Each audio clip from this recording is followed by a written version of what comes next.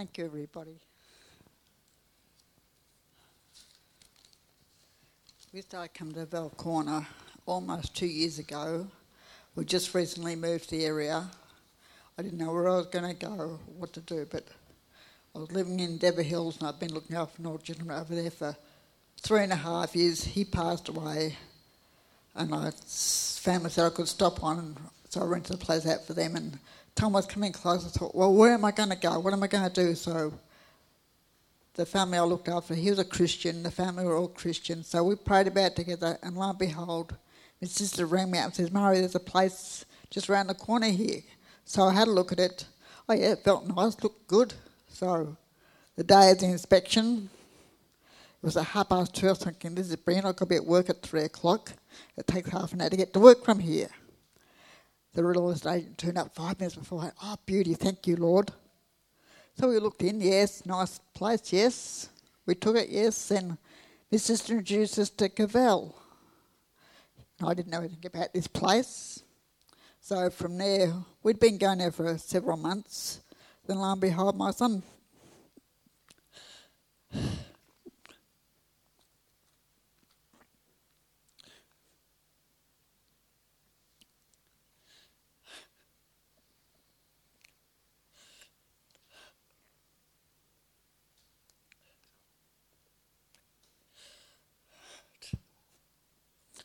My son had passed away suddenly.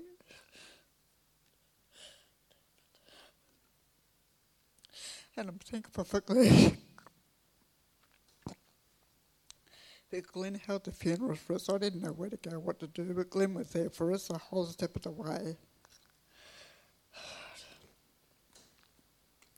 And I've been busy working. I work as a carer. I work for Recovery Community Care, so I help people in their own homes. Just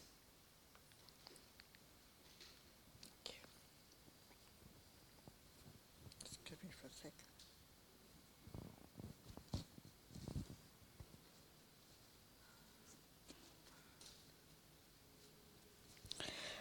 So yeah, I help people in their own homes. It's a very demanding job. And in the meantime, in my spare time, I do a bit of sewing and also a bit of gardening. I was a machinist before I became a carer, and I still do a bit of that work. From time to time, I'm busy yesterday doing curtains for my sister's partner. You know, I'm supposed to be on holidays, not find them busy as. So I enjoy a bit of babysitting when I've got time too. I don't do much of it these days, but I used to do a little bit of it from time to time. I'm just thankful to be here. The Lord brought me here for some reason, you know. I just hope to be a blessing to you guys, or you be a blessing unto me. Thank you. Thanks, Murray.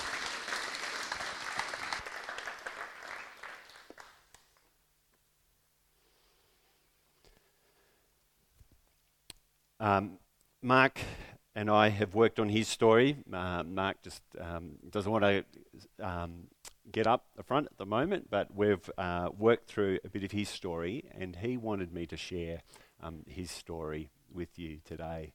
And it's been a joy to get to know Mark and for him to be willing to share his story with us, and he wanted you to hear this morning.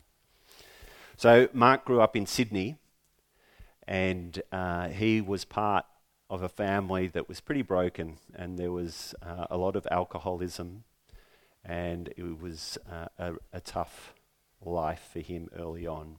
His dad died when he was 7, and he had lots of responsibilities in that place for many years.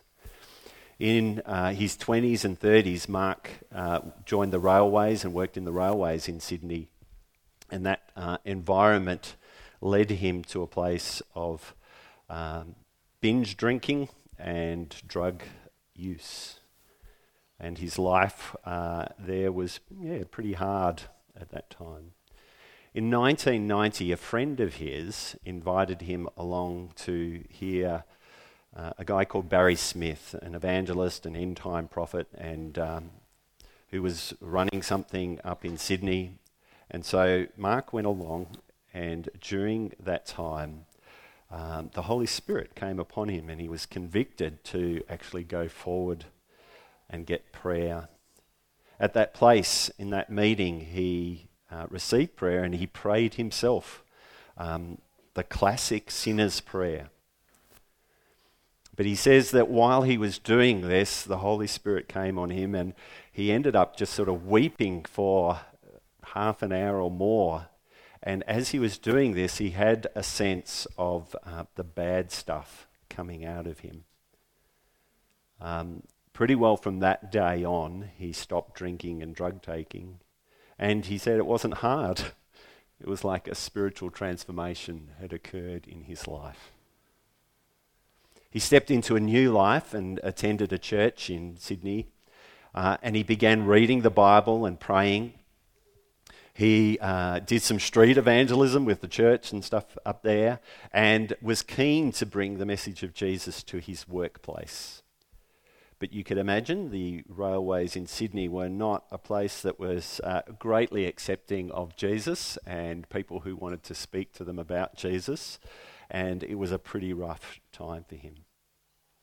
One of the things Mark told me, he said, one of the toughest guys that he experienced in the railways, later on, many years later on, he found out that that guy actually came to Christ and became a Christian. And it was a reminder of God's grace in the work, of work amongst all sorts of people. In 1997, Mark met people from the Fruitful Vine Church, and that led him to deal with some issues in his life and received a lot of ministry and help through that church. And in 2001, was led by God to come to Melbourne. And so he came to Melbourne and joined that church and has been there, part of that church, for 19 odd years. And during that time, God has been at work in his life, restoring and working in his life, shaping him as a follower of Jesus as he helped and served in different capacities in that church.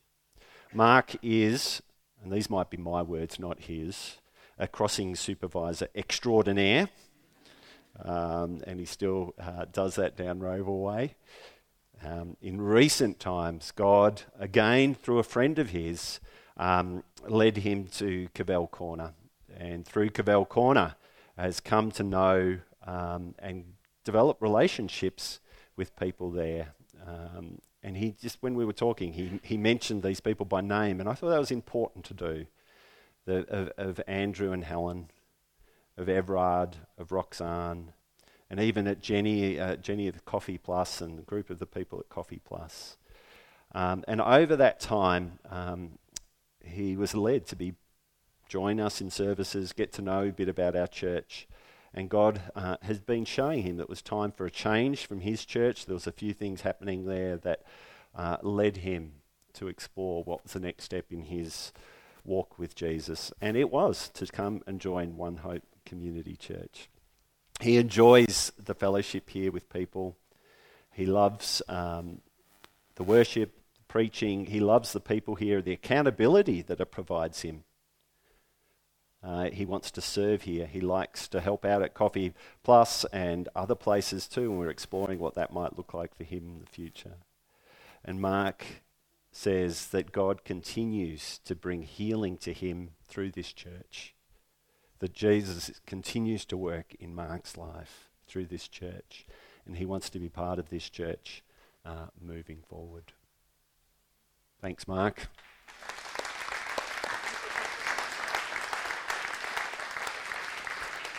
So at this time, I'm just going to ask Mark and Mari to come up and just to sign our partnership certificates, just reminding us, like I said to you, that this is a partnership that we as a church committing to them, and they're committing to becoming ministry partners in this church. So if you guys would like to come forward, and Mark, that one's yours.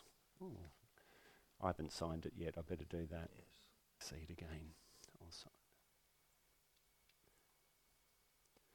We have these partnership certificates, and we ask people to sign them because there is this sort of something symbolic in actually writing down and committing to a church family. It's almost like a marriage, isn't it? Ooh, it's a bit like that. You're married to us now. No, that's good. Let me just finish this time with a time of prayer. So let's pray. Pray with me. Lord and God, we thank you and praise you that you are our Father and that we are your children and that together we are your family. We are family together. Lord, we thank you that you have brought into our family today Mark and Mari. Lord, we know that it hasn't just been today, that it's been a journey over the years. Thank you for the relationships that have formed, for the support that they've had, for the input that they've brought to us. I thank you for their love for you and their desire to follow you and to want to serve you. So Lord, I pray that as a church community, as your people, that we would encourage them, spur them on, keep them accountable, help them to move in following you, Lord Jesus. And Lord, I pray too that you would use their gifts, their talents, their skills to grow us and to encourage us and to build us up as your people. We thank you that you have orchestrated for us to be part of a church, be part of your people, to be part of a family, that we get to do life with you and with each other in this world. And we pray that you would continue to enrich us as your church, that you would continue to work by the power of your Spirit to help us to love each other deeply, so that the world will know that we are your disciples and that we will display your love, your grace, your mercy to a world that needs that so much. So, Father God, we commit to you ourselves, your church, your people, and we ask for your power to come upon us, that we may display your glory in all that we do. We pray for your blessing over all our ministries, over our relationships, over our connections into this community here in Scoresby and Knoxfield. Lord, we pray for our influence in our nation. We pray that you would use us to be a voice for the voiceless, to bring hope in this land that often seems so hopeless. Lord, we pray that you would use us in this world to be proclaimers of your light and your mercy. Lord, throughout the earth, wherever you call us and lead us, we pray that you would use us. Thanks that Luke and Agnes and their family can be with us, and we think of the work of Youth Support Uganda and Hope Builders, and we pray that you would continue to use us in that realm.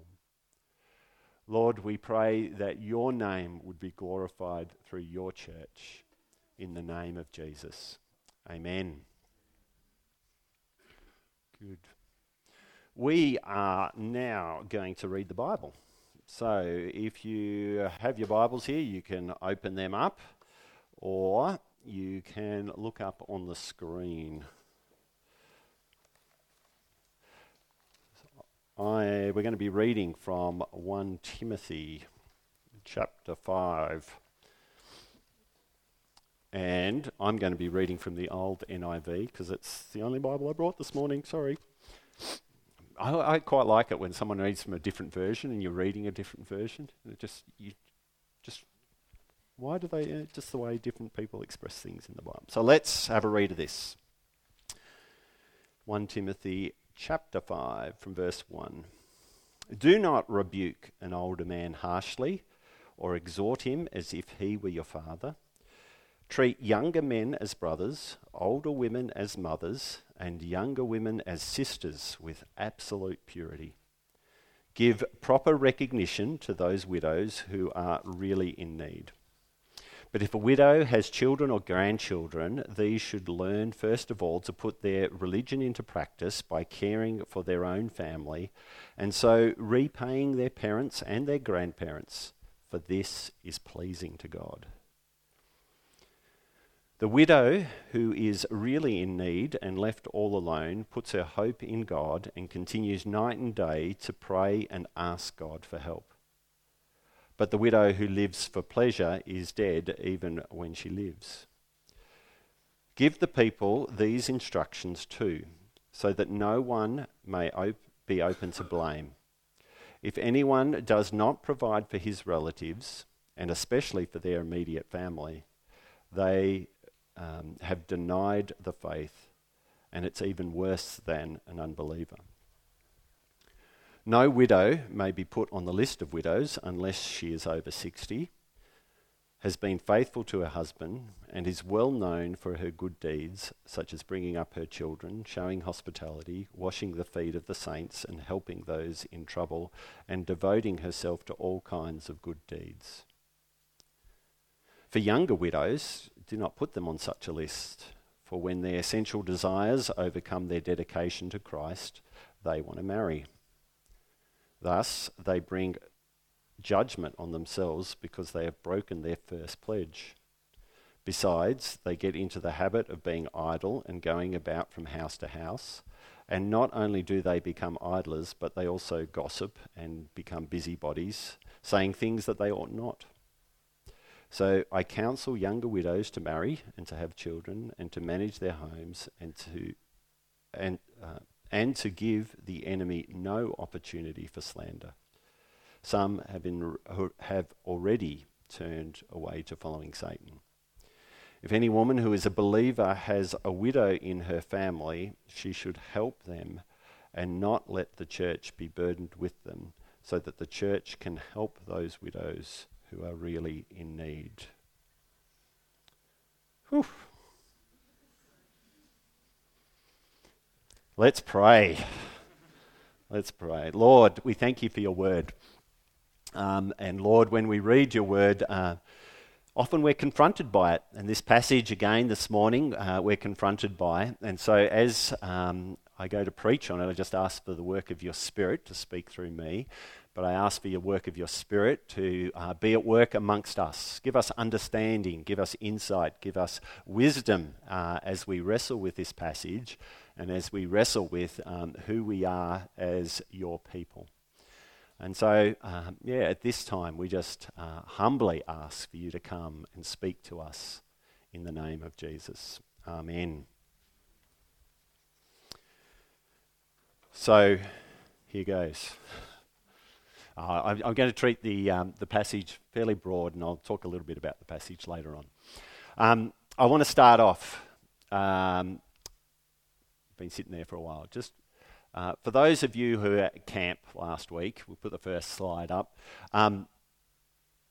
Maybe just have a chat to the person next to you. Just what was something that was a highlight from the camp last week? If you weren't at the camp, you can just maybe talk about a highlight from your week.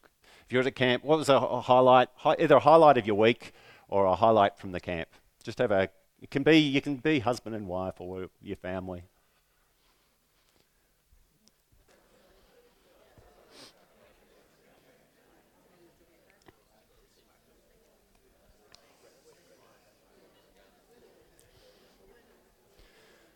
Okay. This was our family photo that we took all dressed up in the same colour, which is very nice. For me, it's been nice thinking about Partnership Sunday, thinking about this sermon, thinking about us as a church coming out of camp last week, where we got to spend the weekend together as family. And a number of times during the weekend, I had this sort of experience of this is like an extended sort of family gathering. That we had sort of aunts and uncles, and that we have, brothers and sisters, mums and dads, and it was really nice. A number of times I walked through the hall just after a meal, and we had these placemats and randomly placed people around tables.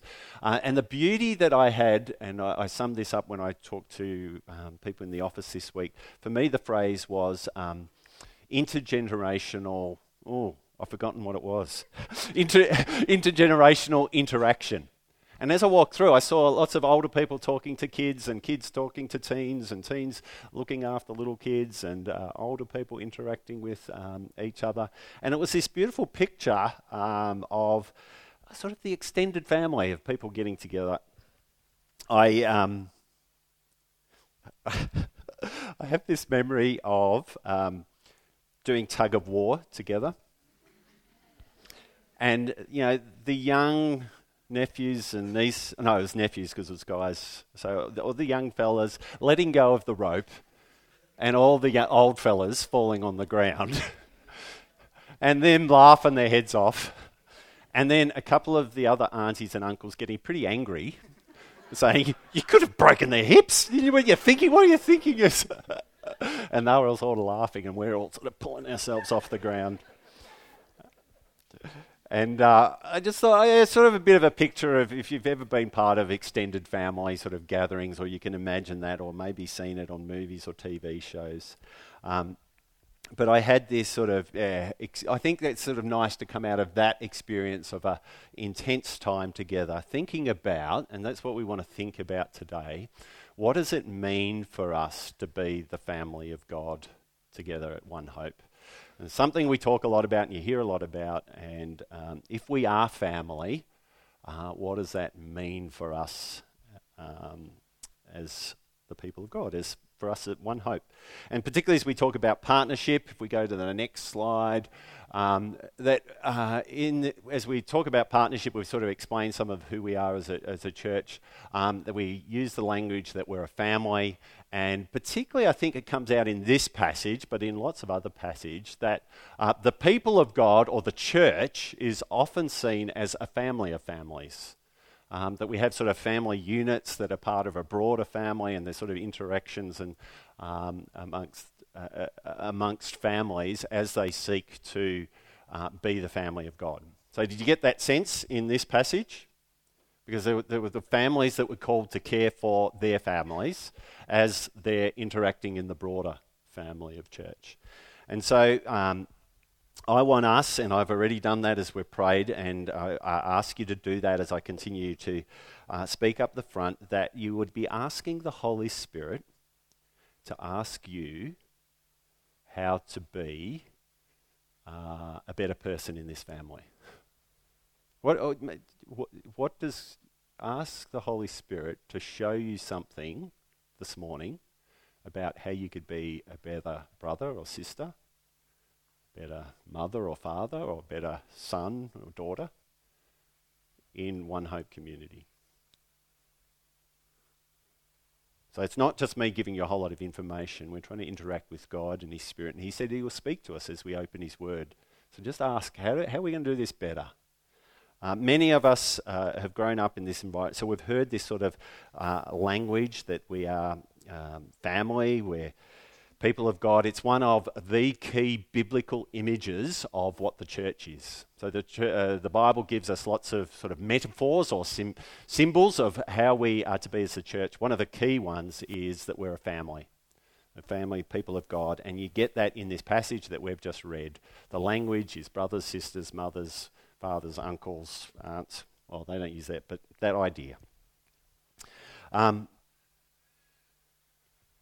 And as we celebrate partnership today, I think it's good for us to think about, what does that mean for us?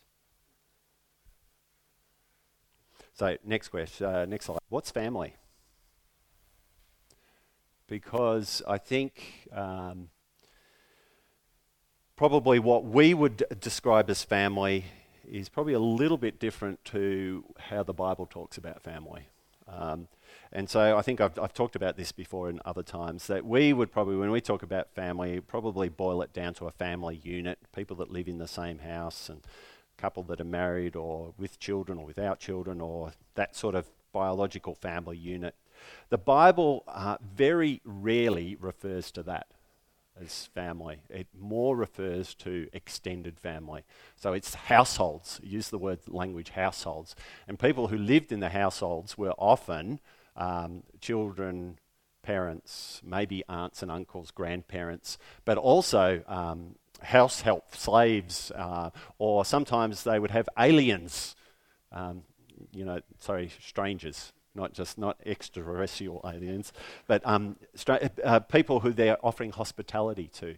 And that was seen as the family. When you're there as family together, it's a much broader understanding.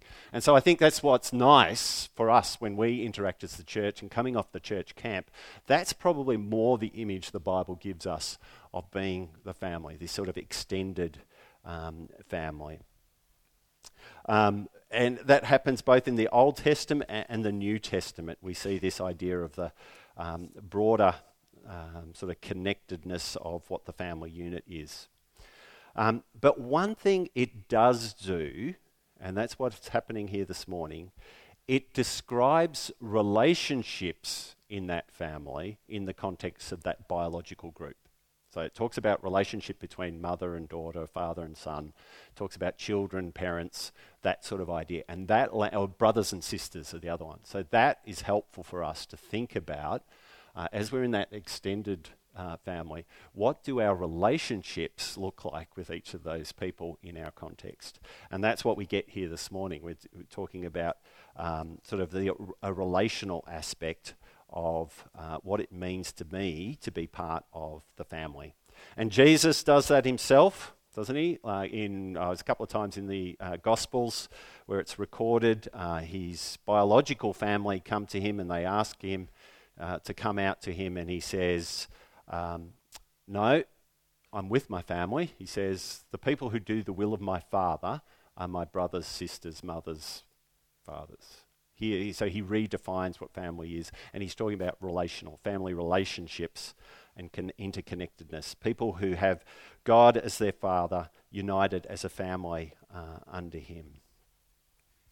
And so as we wrestle with that idea of being a family of families, I want us particularly to think about this morning, if we are family,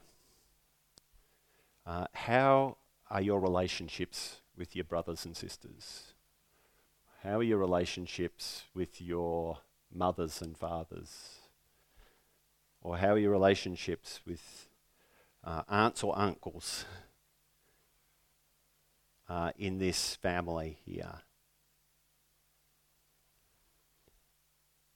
One of the things that we will see, and as we wrestle with through this passage, the way that those relationships are to affect us, the Bible talks lots about how those relationships work. And you can go back to even, say, the 10 Commandments of honouring your parents, loving your children, teaching your children.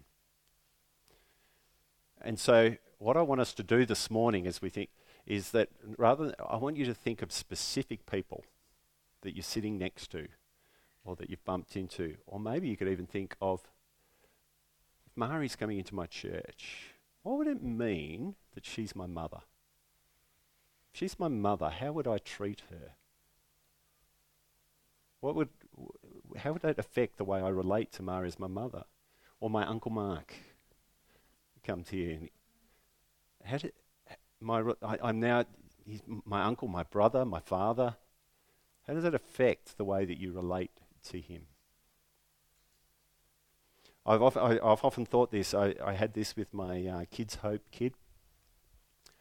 I often ask myself this question, and I had it again this week. If this kid was my son, what would I do for him? And I've done it with lots of you in this church. If he was my son or if he was my dad, how does that affect the way? And I've actually found myself praying, or I've actually, because it's been in my mind this week, I bumped into Shri this morning, and I just said to her, because she was the auntie in the kitchen last week, cooking food, her and Tam, at the camp, and I just said, thanks for cooking. You're such a good cook. It was really good. That my mum or my auntie would just, and that relational aspect that draws me to encourage her or to serve her or to build each other up. So just be thinking in those sorts of contexts. We'll go to the next slide. The next thing that the Bible does, which I like, is the Bible's pretty real about family. And that the family of God, as well as family units and extended families, I started to write out a whole list of stuff. That family is messy, it's fun, it's broken, it's joyful, it's crazy, it's frustrating, it's wonderful, it's uncomfortable, it's comfortable, it's sad, it's happy, it's angry, it's celebrations, it's dysfunctional, it's sometimes functional, it's scary, it's safe, it's embarrassing, it's proud, it's loving, it's hurtful, it's cool, and it's not cool. It's freeing. It's sometimes a burden. Sometimes it's great. Sometimes it's hard work. And you get the mess of what it means to be a people in a family. No. Do you know that in the Bible, there is not one example of a perfect family? If you look at most of the biblical families, they put your family to shame. Whatever happens in your family.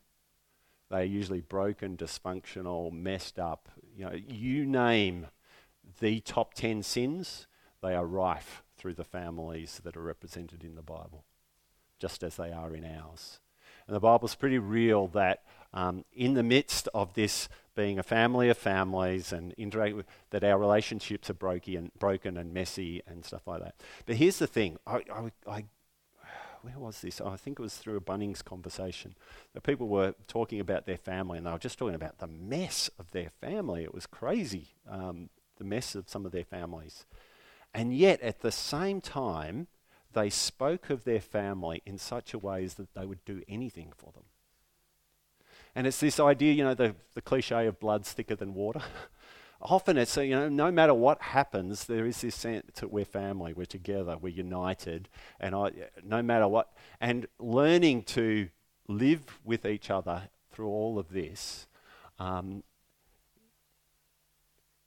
is something that grows us, but it's also for us to be assured that it's God's Spirit that will enable us to get through this. And I thought about a true family that displays who God is a family that can work through forgiveness, healing, reconciliation, broken relationships, a willingness to work together even though we're so very different. One of the things that I thought affects the way we view church and family is our families of origin. And you could have a look at all the different families that are represented here, and they all have very vastly different experiences. And those families of origin, whether they're functional, dysfunctional, or any of, will affect the way that you think about church, and affect the way you think about each other, often subconsciously. And so we have to ask God's Spirit to help us to love one another the way He intended, as brothers and sisters, as mothers and fathers and children, because our families will change the way. And I think this is one of the key experiences that I've had in working in the church is my family of origin will make me put expectations on the church, which are not necessarily good. And it makes me think about, why is it that I think that way? I wrote this down, which was sort of helpful for me. The story of the Bible, of God and His people, is the rescue plan that is always done through broken and messed up families, living in a broken and messed up world. And yet, through that whole course of history and you can look in through your own lives, there's this sense that God is still at work amidst our families and is using families to show Himself to us and to display Himself to the world. That's the beautiful story of God's grace through Jesus, is that He gives us a new identity as the children of God, as the family of God. And it is His work of His Spirit that works through us as a family. And I will do it again because I can't. That the work of His Holy Spirit in us as a family will give us the power to be gentle and kind and gracious and faithful and loving and self-controlled. And so we need to keep asking, Spirit of God, make us more like You in the way we love each other as Your family. And I think also the other thing that broken families do is that they remind us that the world is not the way it's meant to be. That we actually have a longing that Jesus is going to come together and He's going to restore His family and people of God to perfection, where we can relate to each other in that perfect way. So just on today's passage, Paul is writing to Timothy, who's a young pastor in the church in Ephesus, and he's giving him instructions on how to do this thing, church, to live out this church thing. And there is this sense through the New Testament that they're trying to work out how to be church, how to be the family of God together. What's the nature of church relationships? And we get that in here. There's a fair bit of sort of cultural stuff here that I'm not going to sort of dig into a lot, but the idea that widows, particularly in that culture, were seen as some of the most needy and vulnerable of the time. There was no Centrelink or welfare workers, and so the call to care for the most vulnerable was first put on who? No, not the church. Family, that's right. So in here, because that's what we do sometimes. First responsibility was to their direct family, and then in the context of the broader family. So there were some of them that didn't have direct family. And so what does he say in here? He makes it pretty clear that what I want you to do is take responsibility for your family and to help them to be what they, so that the church can help those who are really in need, that don't have any need. And we get that theme as we go through this, that we don't want to place burdens on the church that should be the responsibility of parents. So to treat each other as a family, members, mums, dads, sisters, brothers. Yeah, I've talked about that. Let's go to the next slide. Yeah, okay. This one. To meet each other's needs. I put this one here. Children, grandchildren, put your religion, or I put faith into practice by repaying your parents and your grandparents, for this is pleasing to God. All parents want to read this to their kids. But I thought of it in the context of us as a church family. For those of us who have grown up in this church or been around this church for a while, who have been under the care and teaching of youth or young adults or other ministry or life, I was thinking of this week. Somehow I looked at there's this 25th anniversary clip that has some of the founding fathers and mothers talking about One Hope Church when it began. And I just thought, honouring these guys and ladies and men who have been part of this. And have I told them that? And have I encouraged them? And do I respect them for that? And do I honour them for that?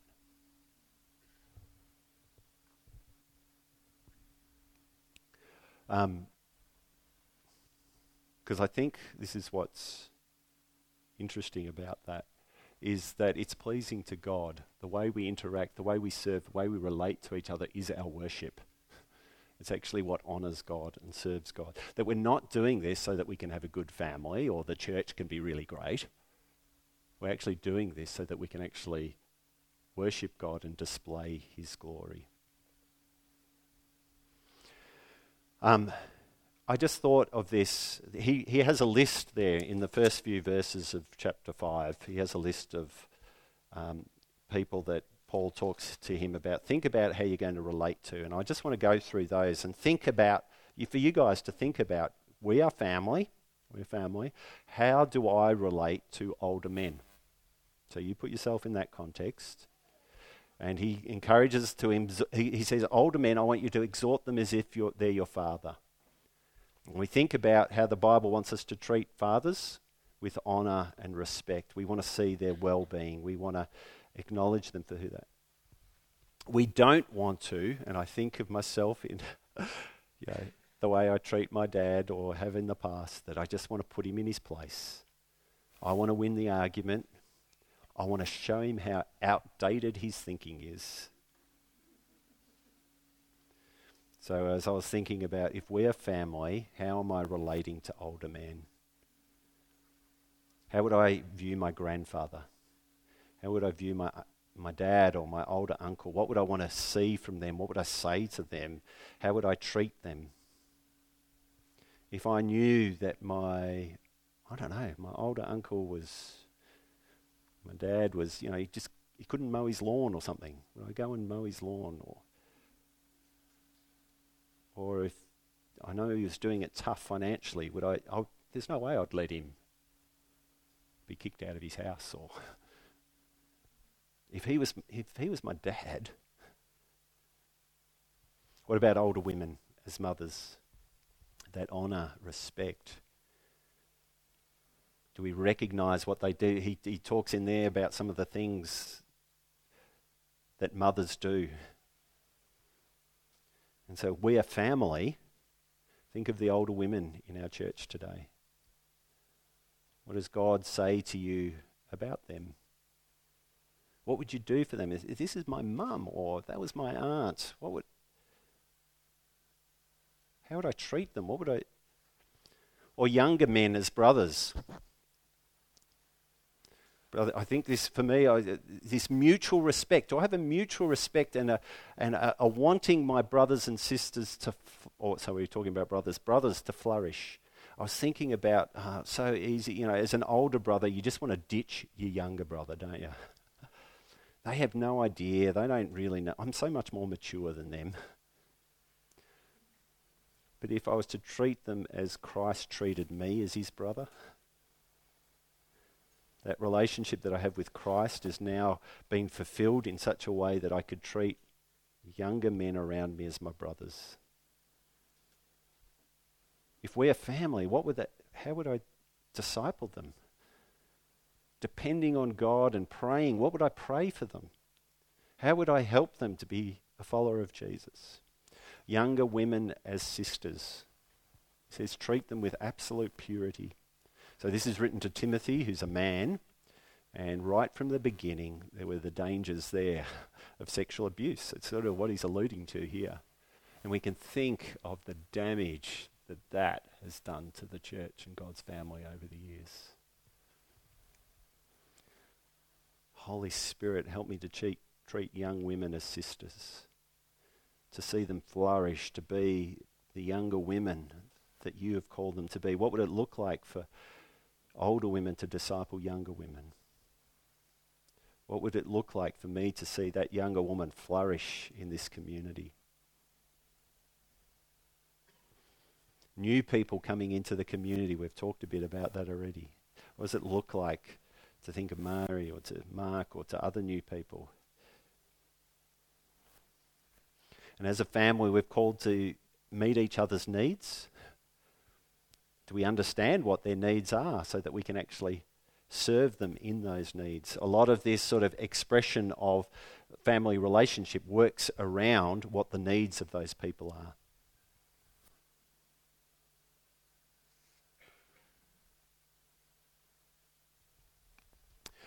In the last little bit, we'll go, what's the next slide? Where are we? So in your needs, you ask God for help. It sort of comes out of the passage there, doesn't it? The widows that say, first go to God. And it's interesting because God will often use the church to be the answer to that prayer. God will use his family to be the help to those to your needs. And as I talked about before, that the family unit is God's design for needs to be met. And so as a church, we actually try to help families to help their own families. We don't actually helping people. So this is what we do at Cavell a bit. We have when helping hurts. Sometimes we just want to jump in and do stuff for people. Actually, what we're seeking to do is to empower people to be all that God has made them to be. And that they can see their families flourish as we support them and encourage them. What would that look like to help a family in our church, to see them flourish, to see them be the family that God wants them to be? And on the flip side of that, there's some warnings in there. And this is the other thing that families probably do better. No, they probably do more often than other places, is that they confront wrongdoing. Like if you're in a family and someone annoys you, you let them know. There's not too many other places in society where that. It's that the people you love the most, you hurt the most. I think as a church and as a family, we're learning to how to rebuke each other, how to hold each other accountable, how to live godly lives together, and to call out stuff in love is something that we've got to ask God to do more, and he calls us to do more, and to recognise that that might hurt and there might be tension and brokenness in that, but through that, God will display his grace and mercy as we become more like Christ in the way that we forgive, the way we reconcile, the way we relate to one another in those places. Big warning about abusing the church. Don't abuse the church's help, because the church needs to be who God wants it to be, needs to be displaying their help. And I like that idea. There's no sort of welfare mentality here that you just come in, you receive, you receive, you receive. There's a constant refrain of giving and receiving. Giving and receiving, giving and receiving, giving and receiving. You have been, the classic, you've been blessed to be a blessing. How am I blessing my church? Let's wrap it up there. Last slide, I think. Well, that is the last slide. No, this is it.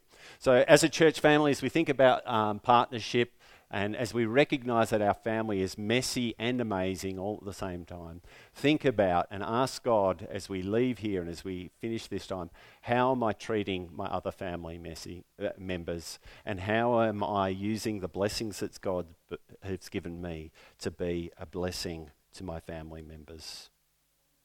Let's pray. Lord and God, we ask you, we want to start by thanking you. We want to thank you that we are your family, that you are our Father, and that through Christ we are your children, and that there is nothing that separates us from your love.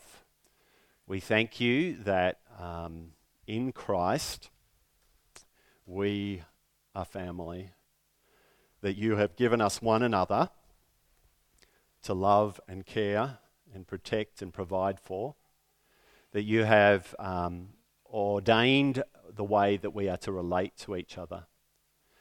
And so this morning, Father God, Lord Jesus Christ, and Holy Spirit, we ask that you'd come upon us as your family here at One Hope, and that you would help us to be like you in the way that we love one another.